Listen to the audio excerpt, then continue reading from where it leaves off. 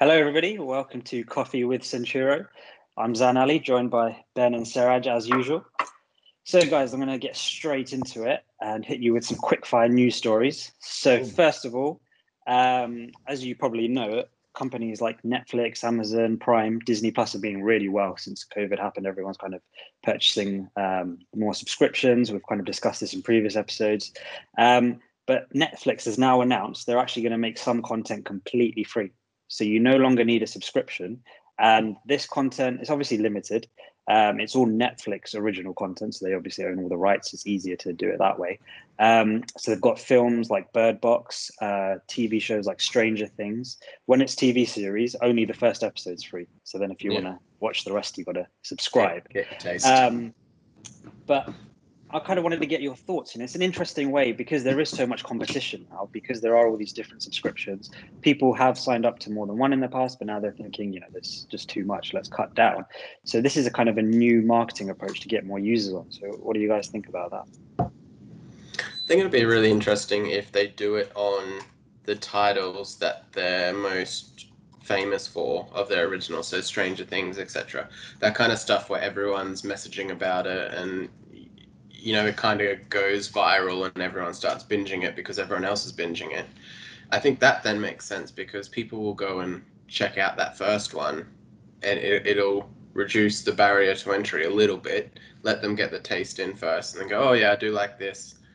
I would now want to keep talking about the Stranger Things season with my friends. All right, I'll sign up. And especially if they can make then, I imagine they'll have some sort of intermediate step to get them signed up as well. Month free trial, 50% discount. Like they'll be able to get the people that watch that first episode and hook them in some way as well, just to reduce that friction even further. So I think it makes sense. Yeah, I think it's the classic freemium model, isn't it? So you get people in for free, you hook them on the actual service, and then you hope to sell them to a paid subscription. I think the thing with Netflix is their offering is just so good. Everything works. And if you haven't tried it, then this is a way of getting a taste of it. You see how simple it is, you see how good it is. And then I think the odds, and they've probably worked out the stats of upselling people from a freemium model is going to be really good. Just, on that, the whole subscription thing, Netflix is interesting in that they researched the fact that one of the downsides of subscriptions is people don't like it when it's hard to unsubscribe. You guys must have had that where you subscribe to something, but then when you want to unsubscribe, you have to phone on a second Tuesday between 1 and 1:22, and you have to stand on your one leg and lean to the side, and only then do you see the unsubscribe button. So they've made it so simple, and then they've also included something where if you don't use your Netflix for a certain length of time, and I think it's a year, it automatically unsubscribes you. And I think that's just taking that customer service to the next level, and they just back their product, Yeah, I think Netflix they're very good at kind of looking at that user experience, how to make it better. It's a whole separate topic on its own, but I was recently looking into Netflix's kind of international growth. They got into 190 countries in 7 years. And the way they did it was start in the US, then they kind of expanded into countries that were similar, so English speaking, started with Canada, then probably went into the UK, and they were looking at what are those local laws in similar countries, how do we adapt to those, because obviously there's so many different laws with rights and the different footage and how you display it.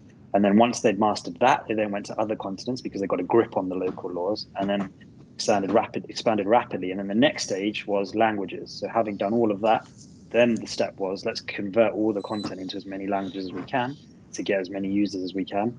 And now I guess this is their next step of kind of increasing that user experience. Although slightly contrary to that, although it still works, they've sort of copied YouTube a little bit. So on the free model, there is a 30-second advert that will play before you watch. Yeah, but it is skippable. It's a little bit like YouTube in that sense. Yeah. So then you kind of got to have a balance of how much.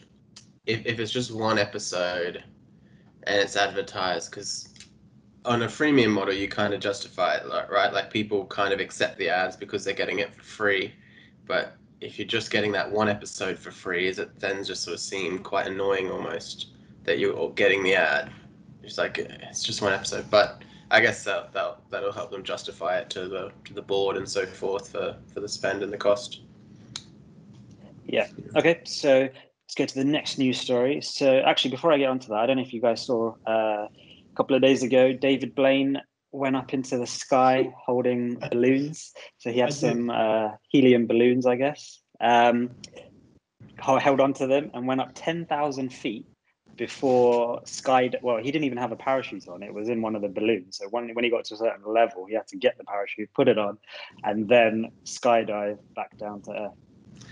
I didn't, but I'm going to look it up. Yeah, you got to see that. And now I've got to ask the question. I'm going, do you realize that you look like David Blaine, Zane? Has anyone ever told you? I've heard that before. Yeah. Okay. It was a nickname at school, David Zane. Yeah, that's nice. A much younger version these days, I think. Yeah. He does crazy things. It's amazing, and it's amazing if you look at that. I don't know how they've monetized that or commercialized these guys that have become so famous, but they do become brands in their own right, don't they? I don't know if they actually do have I'm sure they have sponsorship He'd probably deals. have a Vegas show or something as well, where he works for 3-6 months of the year, and makes millions and so forth. Yeah, but the reason I brought that up, it wasn't specifically about that, but the next story, Amazon have actually recently been given approval by the US Federal Aviation Administration to actually do commercial deliveries by drone.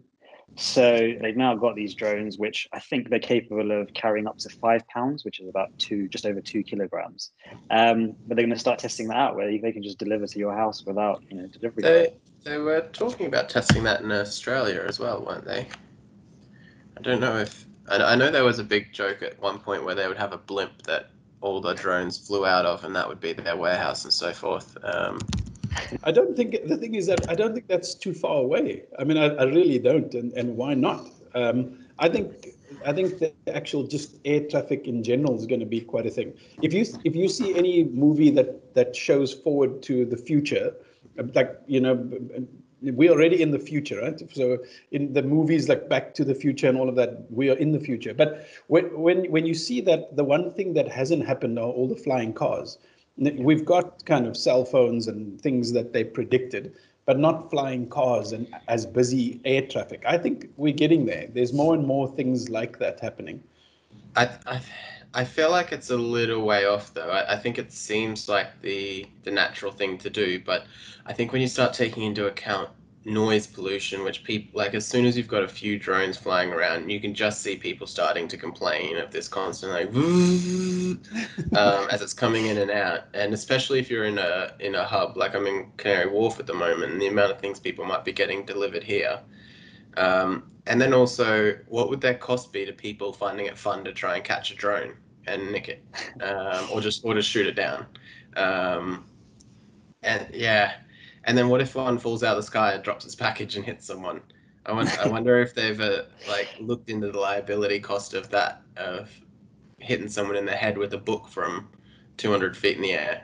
I think it's an interesting one. I think that seems like the way to go.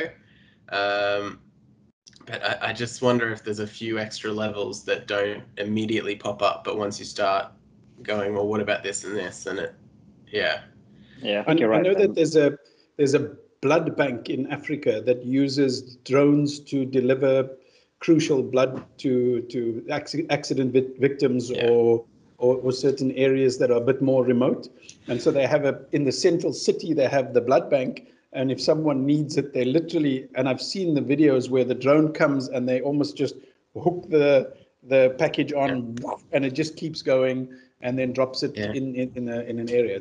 That's the way it works. I think things like that people would have a higher tolerance for if they know that's the kind of case of what that's being used for. If you're sitting looking out your window and you keep seeing just someone's same day delivery going by of some socks or something, like, I think then your tolerance of like the annoyance goes. But if you're like, oh, that's probably going off to help someone, Yeah, there's a lot of practical issues that they need to think about, and especially the legal. I mean, lawmakers are so slow to adapt. So technology is moving so fast, but how does the law keep up with some of these developments? And by the time those guys get together, sit in a room, then they have to draft it and they have to pass it. It takes like minimum 3 years just to. Do you think they would automate it, or they're going to have a room full of people sitting there flying drones to 14 Bank Street and landing it and then flying it off again? I guess they'd want to automate it. Yeah. I actually went to a conference last year. I think it was May 2019, and there was a speaker from Tencent, which is like one of the largest companies in the world, Chinese companies, and they'd invested in a flying car company from Germany, and they did their first test flight last year, and it was a success. And they were raving about it. It was amazing. But again, like Ben said, that's the first step. Super loud, super expensive. How does that work? Then how do you even regulate flying cars? What are the roads in the sky and all the different issues there? I mean, it's going to take a long time. I think Sky would have to be automation even for people in the vehicle. Like, you couldn't let Siraj decide where the lane is, going up and through the buildings, what height and so forth. Like, you'd have to computerize that you need to specifically be in this virtual bubble of air. I think the way I'm not a pilot in any shape or form, but I think small like helicopters fly by sight, whereas there's certain size of aeroplane that you need to kind of be speaking to a air traffic controller to give you a certain altitude so that you're not in anyone's way. But helicopters, you're literally flying, and if I see another one coming at me, I'll need to turn. So it's interesting. It's okay because there just aren't that many. But when we're all driving, the one thing, if you have a little fender bender with a car, you stop on the side of the road, right? If you have that up in the sky, you don't. You'll stop. You'll just fall down to earth. Then probably have another fender bender with a person or a car or a building. Yeah. We'd all have to have David Blaine skydiving training to get those parachutes ready. Jump out with balloons. So the next story is actually related to Ben's home country. So I don't know if you saw this, but Facebook has threatened to pull the plug on public sharing of news content on Facebook and Instagram in Australia. And the reason for this is Australian government has got a new plan where it will require Google and Facebook to share revenue with regional news media outlets to kind of compensate them because they're distributing that content. Users are spending all their time consuming content on the social media sites rather than on those sites. And interestingly, Facebook have always said, no, there's so much competition on there. We're just an intermediary. You can't blame us for this. But then in response to this, they have threatened to, pull the plug on sharing any news content. And the purpose of that threat is essentially to say, look, we're so great and look how much stuff we have. You're going to suffer if you don't have us, which kind of contradicts their argument of there's all these other places to go. Don't worry about us. That's a weird one because I'm slightly of the mindset that, as technology and companies grow, other things are going to fall off. When the car started coming out, I'm sure people whose job it was to make horseshoes revolted and were like, no, you have to give us some of that car money. But like eventually trade's going to die off, new things are going to come, you sort of adapt or you fall behind, right? And that's how we get innovation, that's how we grow and society changes. So my first sort of instinct is almost, how are they arguing?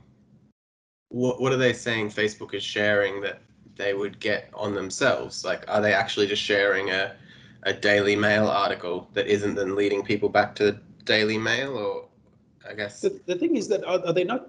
I mean, Australia, as far as I know, is not a socialist society, right?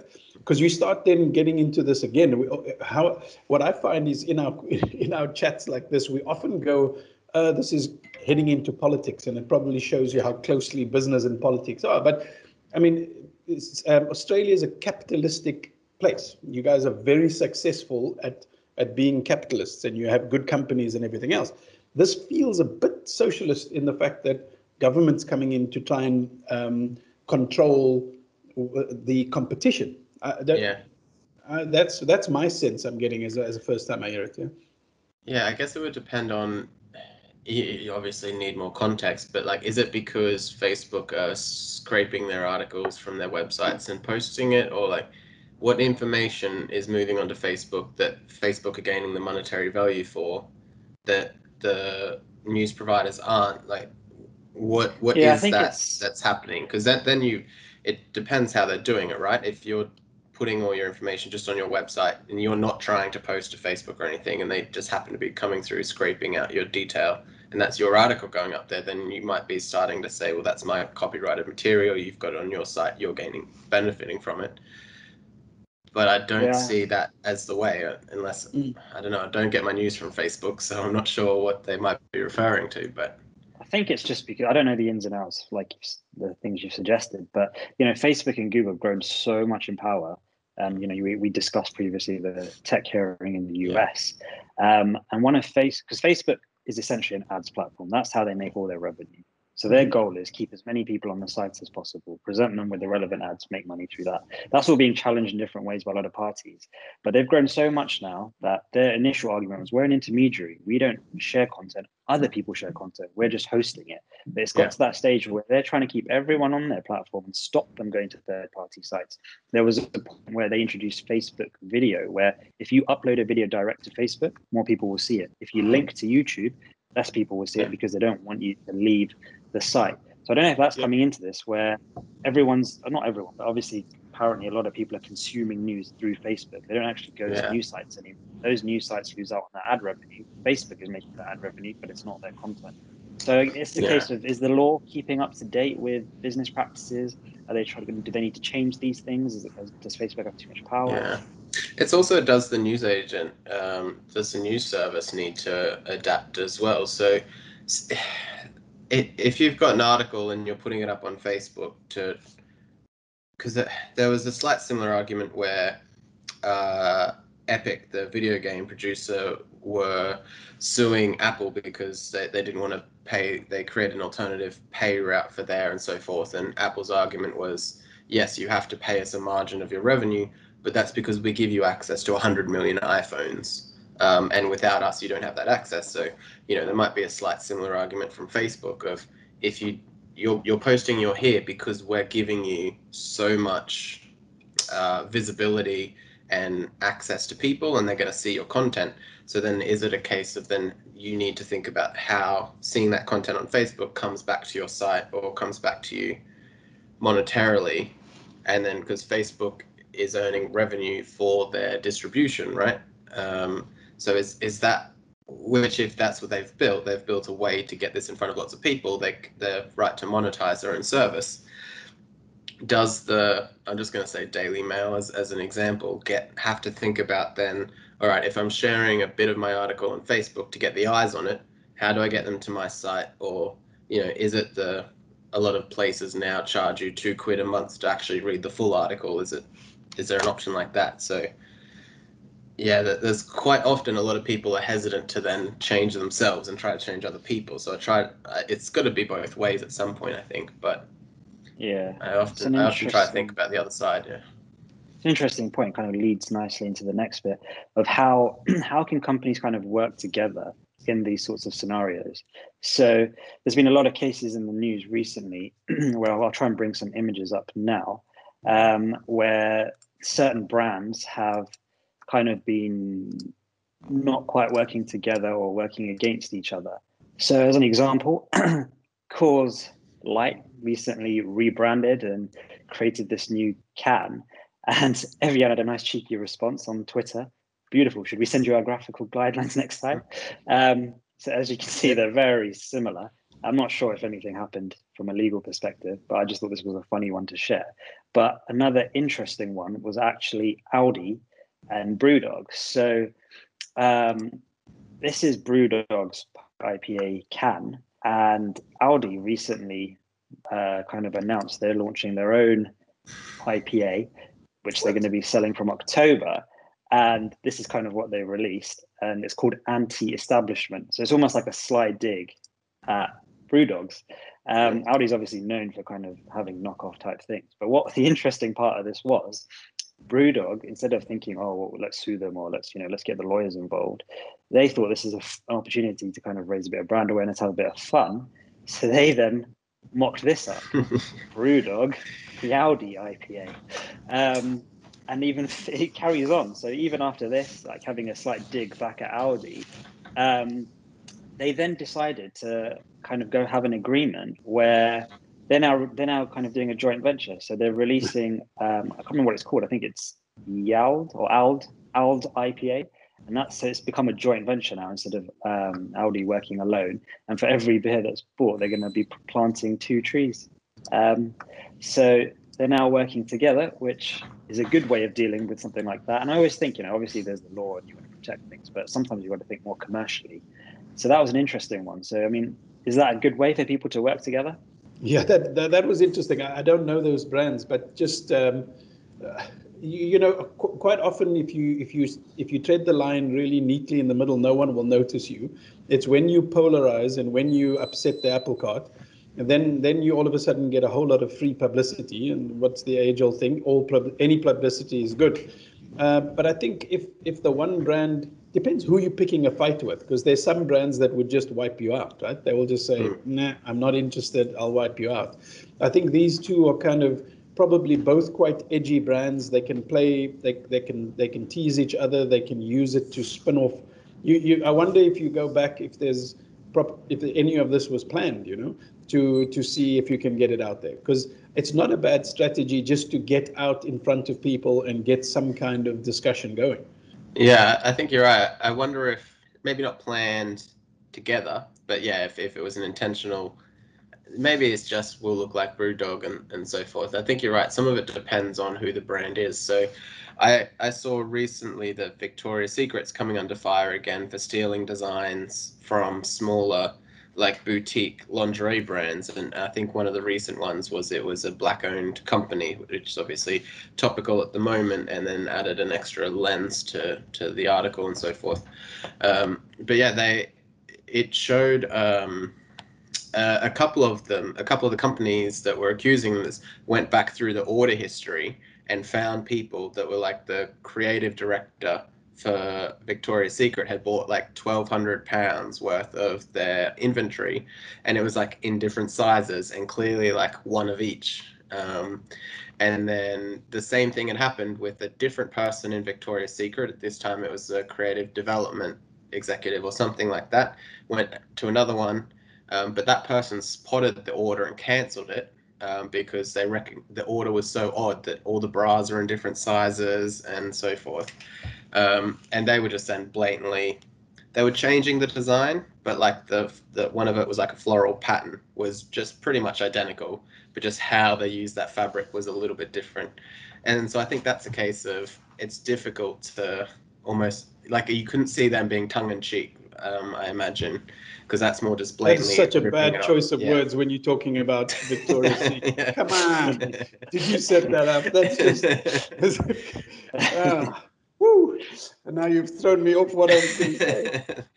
Sorry, I should have given you some warning. Pun unintended.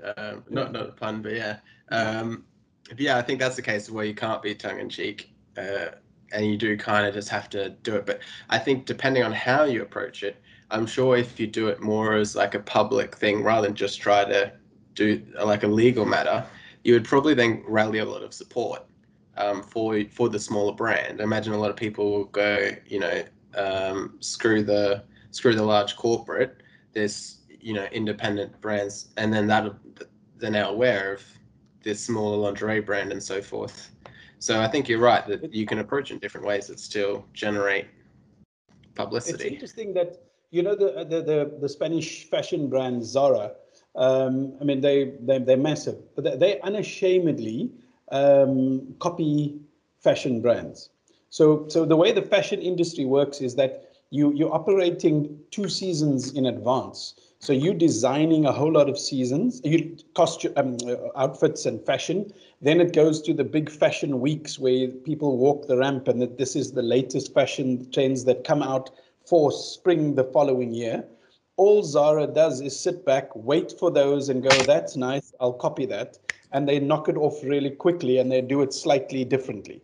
And that is their business strategy is, we're not going to innovate on fashion, we're going to copy, but we will copy quickly, and we will and our production process is is the competitive advantage. We can go from seeing something to having it installed with a much shorter time than anyone else can, and that's their competitive advantage. So it's quite interesting that you can build your brand around that. Yeah, there's a few other brands that do that as well. So Boohoo Man, Pretty Little Thing, I don't know if you've heard of those, but they're massive UK brands that have skyrocketed through influencer marketing. But what they do is exactly what you've just described with Zara. So they've got their factories, their labor. They see a design, if, I don't know, Kylie Jenner wears a dress or something goes up, and everyone's, posting about it or talking about it on Twitter. Within 2 days, they will have that mass stocked, pretty identical but slightly different, their branding, and they've just targeted kind of 12 to 20-year-olds or something. Cheaper next day delivery, so then people are straight in with the fashion as well. They've isolated, they've seen what the sort of, I guess, problem is for a particular market, that young fast fashion market of I want it now and I want it for 10 quid, and then they just tailor to that. That's the problem they're solving and so forth.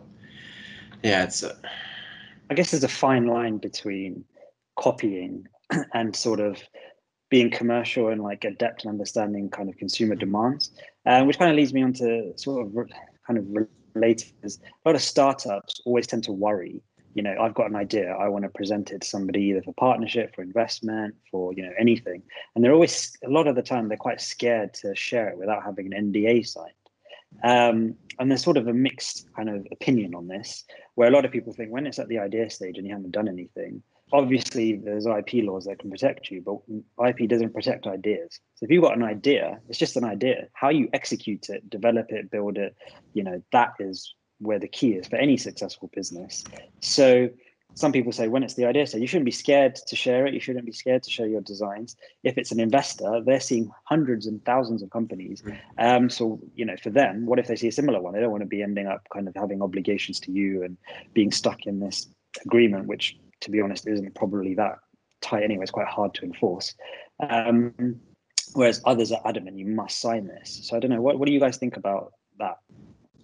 So I've heard this argument quite a bit, and I know that more and more the Silicon Valley kind of VCs just don't sign non-disclosures. They kind of go, we don't invest in ideas, we invest in people, and we invest in the people that are executing those ideas. And I'm definitely of that mind. And will I one day get, if I come up with a clever idea, someone can steal it? Yeah, but the reality is that quite often the founder who's come up with a great idea has the passion for that idea, and they just won't do that. So if I could make this a little bit personal, in that I have a business called Click, and it's an idea of a content sharing platform. I shared it with 2 of my clients in an early prototype stage where it was just an idea. And the one said, great, I want to invest in that so that you can build it. The other one said, great, I'm going to build my own one. And I was devastated because I was like, what? They're bigger than me and all the rest. And then what happened is I was really upset about that, but we carried on going. A year later, I went back to that same company and went, here's my product, developed, done, ready. And they said, how's yours going? They said, oh, we haven't started. And then they started using my one, So it really comes down to where's that passion? So is it the passion to drive that, or is it just the idea? Yeah, I think you quite often hear sort of like the competitive edge and so forth as well of what you bring to an idea. So even if someone tries to do the same thing, if they don't have the knowledge, and there's so many small decisions made, daily in businesses in these really early stages, like we go through slight pivots all the time, or slight new ideas come up which will define the whole platform. They're going to, even if they take the idea, they're going to end up in a completely different place probably, compared to where you end up in 6 months or a year as well. I'm sure, Suraj, your thing ended up with so many little details that were different compared to a year of what you said the idea before. So I think you're right. It's that you've got the passion, you've got the competitive edge. If it was such a simple idea, someone could whip it up in a few weeks and get it out there. The other thing with this is that the idea is, I often say that an idea is like a flame. And if you keep it really tight, that flame is going to stay small or it's going to die. Whereas if you open your hands and you show it to people, it breathes light into it. It actually gets better. So you speak to someone and someone goes, yeah, that's great, but why don't you do this? And why don't you do that? And it just pushes the circle up, and you actually get better. So I'm definitely in this camp of share your ideas. And if someone's going to copy you, go for it.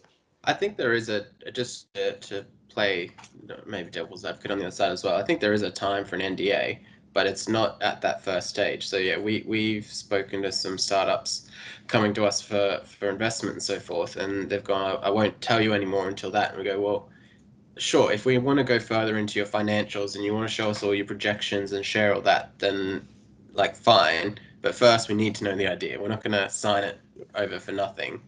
If you don't want to tell us your idea, that's okay. We'll sign one later if need be, but not at the first step. Yeah, I think that's exactly it. So some people just get too caught up in their own product and their own idea, and they've got fears that someone's going to copy it, especially if you don't have the resources at that stage. So you might be looking to build this and you want investment because you can't do it without that. So you worry, oh, someone else with resources will copy it. But I think that's something people need to kind of relax a bit. I mean, as Ben said, time and a place. If it's the specific details, fine. The only other time is if your idea is patentable and you know you want to get a patent for it. By law, you can't reveal that idea to the public until you've applied for the patent. That's the only occasion where I think from the beginning you'd want to kind of keep it quiet. But then that is so specific at that point. So you could share your idea without revealing the ins and outs of how it works, and that's normally a technological function. So you can still share the idea without an NDA. It's just the ins and outs that you need it for. All right, great. I think that kind of sums us up for today. So thanks very much, guys, and look forward to the next episode. Perfect. Cheers. Yeah. Cheers, guys. Have a good one. Cheers.